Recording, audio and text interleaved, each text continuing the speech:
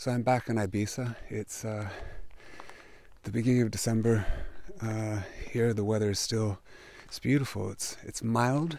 It's in the mid-teens in Celsius.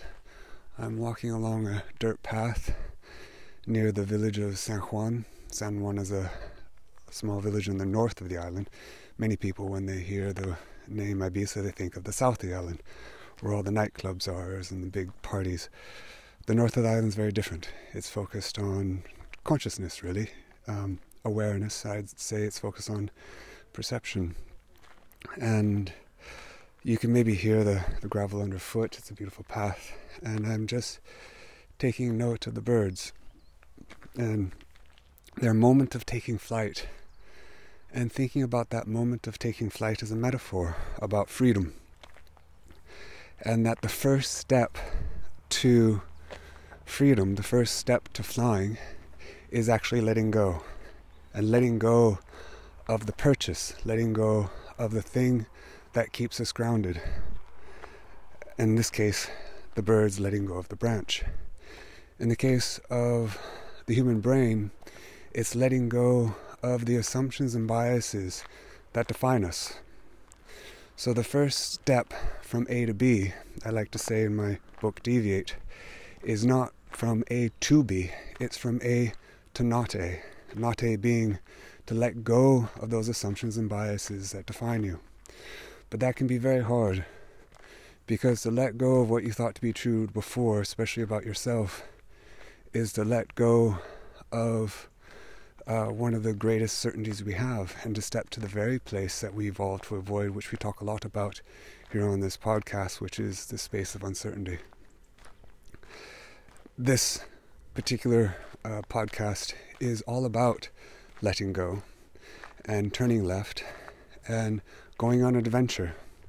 An adventure, remember, is not about stepping into uncertainty. It's to embrace the uncertainty that already exists, but to re-mean it and to expand from it. So I hope you enjoy this podcast, and thank you for listening. For weeks leading up to July 5th, the first day of my turning left, I'd been organizing, shifting, stacking, sometimes piling only to then unpile. I was packing up my home, reducing it to labeled brown boxes. On July 3rd, all but me, 2 duffel bags and a sleeping bag were put into storage. That night, sitting in an empty abode, which friends knew as the Cove, as it was a safe place for pirates, I ate on the hardwood floor in silence, in the amber glow of candles, fairy lights, and a fire. I slept there too. 2 days later, I left, which quickly brings me to the point of this episode. All adventures begin in the same way. They begin with leaving. Myself and Rich Clark, who has been fundamental to the lab's research for many years actually, studied the brain and behavior of bumblebees. They are amazing. They can count to at least 5. They can recognize human faces, and when they leave their homes for the first time, they do what you or I would do. They look back by flying in increasingly large arcs while facing their door as they move away from it. They are remembering. We are no different. We too look back and remember. When packing up the Cove, one of the most significant tasks was the books. There are hundreds. Prior to the movers coming, I had to take them down from shelves that towered 13 feet in order for them to be stored. I never throw a book away. I don't understand how one could, especially once read. Each is an adventure told, or soon to be told. The words on the page are only parts of its adventure. It's a living document written in coffee stains, folds, and margins in pen. Seeing its binding on the shelf is a bookmark in one's life. The cafes, the landscapes and beds where it was read, and maybe even with whom. Books are prescient. Their words find us when we need them. Dostoevsky's imagination in The Brothers Karamazov was written in parchment. It has since been rewritten in the axons and dendrites of cells of my hippocampus, amygdala, and cortex, which encode the places, emotions, and meanings of his imagination. But so too are the landscapes of San Francisco, my sister Krista's home, and the pain of my, first divorce 25 years ago, where Dostoevsky's word found me. Alyosha and Ashley are now forever woven together in my mind. After closing the front door of this cove for the last time, I got into my rented ragtop with my 2 duffel bags for company, and, like a bumblebee, I looked back. I saw the meaning that lay behind its facade. I then realized that each facade on 11th Street, just up from Jerry's Cleaners, where my boys would deliver clothes by skateboard when visiting from England, and down from the corner shop whose wonderful owner held an extra key just in case a friend, a pirate, needed a place or a cove to hide. This row of houses is like a spine of books on a shelf with the story of its pages inside. Looking back is why leaving is hard, because we know that it will require letting go, throwing away the book. Everything you do, see, know, and believe is grounded in your assumptions and biases that are encoded in the structure of your brain. Some of them you authored, most you didn't. They were inherited through the past stories that have been projected onto you. A parent's, a society's, or a culture's trauma or victory, fears, triggers, and beliefs, as well as values, when projected early in your life, when your brain is most plastic, become blindly self-evident. They are your intuitions, perceptual laws that you don't question because you don't even know they are there. When asked to explore them, the answer is usually, explore what? Or simply, no. The physics of no is to treat one's assumptions as objective, physical truth like gravity, instead of what they really are, subjective truths that might or might not have legitimacy, despite their legitimate feelings. Which means that most of the assumptions and biases that shape who you are, you don't even know you have. It's why marketing surveys often fail, because people give answers that they think are true or would like to be true. If you don't believe me, let's play a game. Let's see if I can read your mind right now from this distance of a podcast. So what I want you to do is to imagine that you're going to draw 2 shapes. So imagine in your mind a white piece of paper and a black pen. The first shape I want you to draw is a shape like a cloud. Maybe it has 5 or 6 plumes coming out, but it's a nice, rounded, lovely shape. The second shape I want you to draw in your mind is a shape where instead of those rounded plumes coming out, they are points. Okay, so 6 or 7 hard points going out.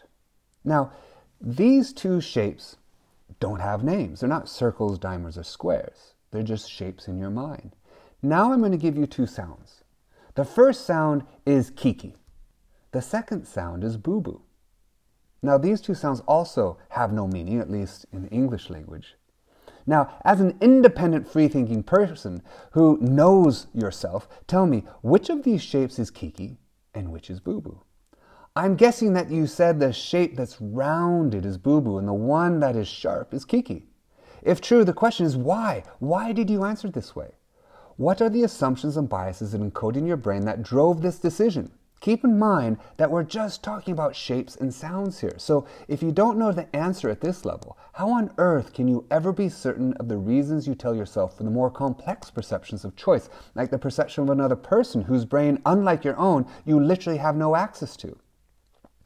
The assumptions that you're unaware of, which unconsciously drove your choices in relation to Kiki and Boo Boo, is pain. Pain doesn't exist. Knives are not painful in themselves. Pain is not a thing. It is a sometimes useful perception of a thing.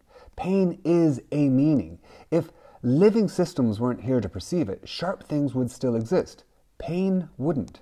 And your brain is very sensitive to what might be painful. And that anticipation we often then project onto others in the guise of protection.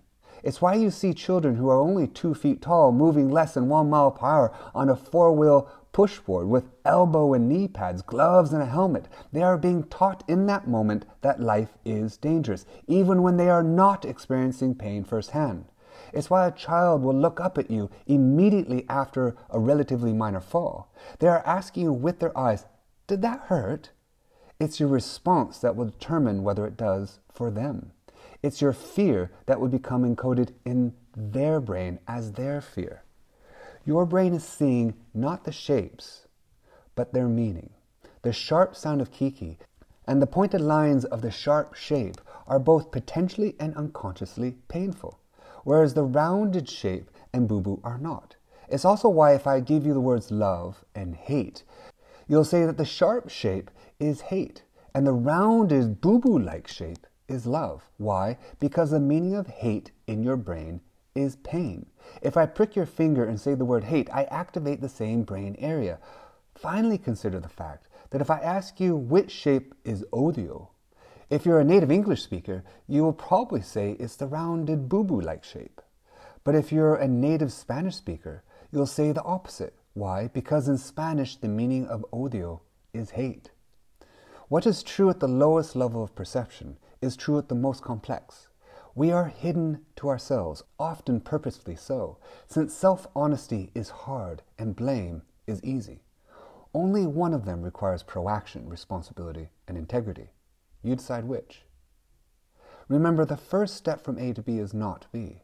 It's from A to not A. The first step is to leave. If your adventure is going to be successful, you will need to let go of the assumptions that define you. And that will be hard, since that is the step into our greatest fear, the uncertainty of self. If you cannot predict you, what do you have? What you have is potential, the potential of expanding. Expanding your perception isn't found in battle, in the motif of a Viking warrior. True strength reveals itself not in the battle with oneself to remain still, but in the surrender, in the acknowledgement of weakness that the warrior often defends against, and the first step into movement. It's the opposite of everything you've ever been. It's to not defend your current self, which is why we often experience the fear, uncertainty, and confusion when considering letting go, but also clarity and expansion on the other side of it, and why we need a certainty from which to bridge into not A. What can be that bridge? It's love. Love helps us leave. As my mom says, life is a series of choices, and the essence of life is love. 2 days ago, I turned left yet again. I started cycling from Seattle to San Francisco, a 1,500-kilometer journey into not A. As with my first turning left from New York to Seattle via Maine by car, I purposely do not have a plan. I'm looking for side roads, but this time the true meaning of getting lost will be felt. For when you travel under your own power, you don't just see the landscape, you feel it.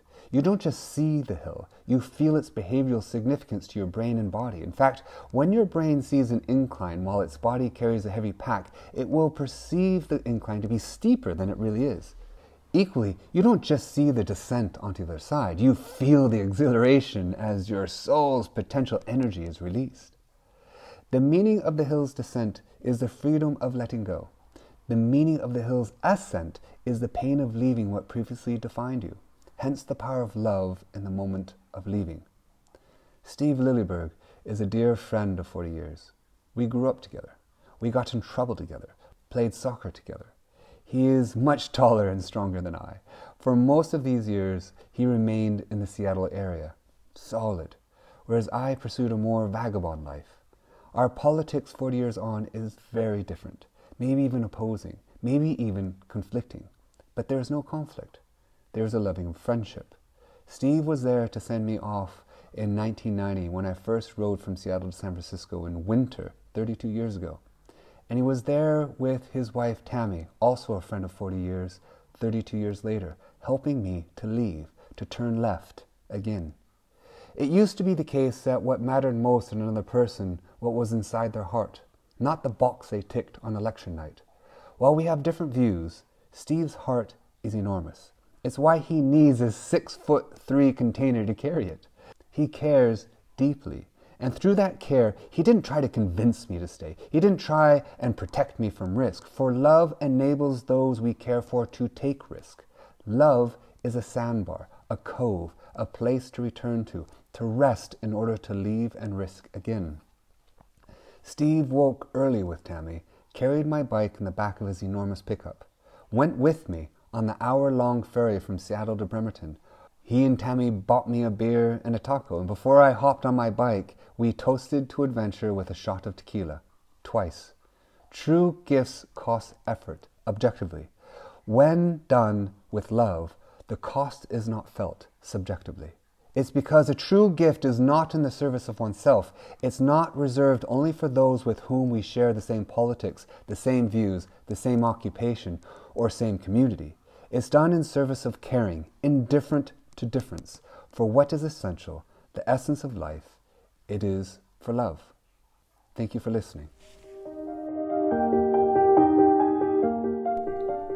My name is Bo Lotto, and thank you for listening to my Expanding Perception podcast, which will be an ever-expanding story of the neuroscience of uncertainty and how we can not just cope with it, but expand because of it.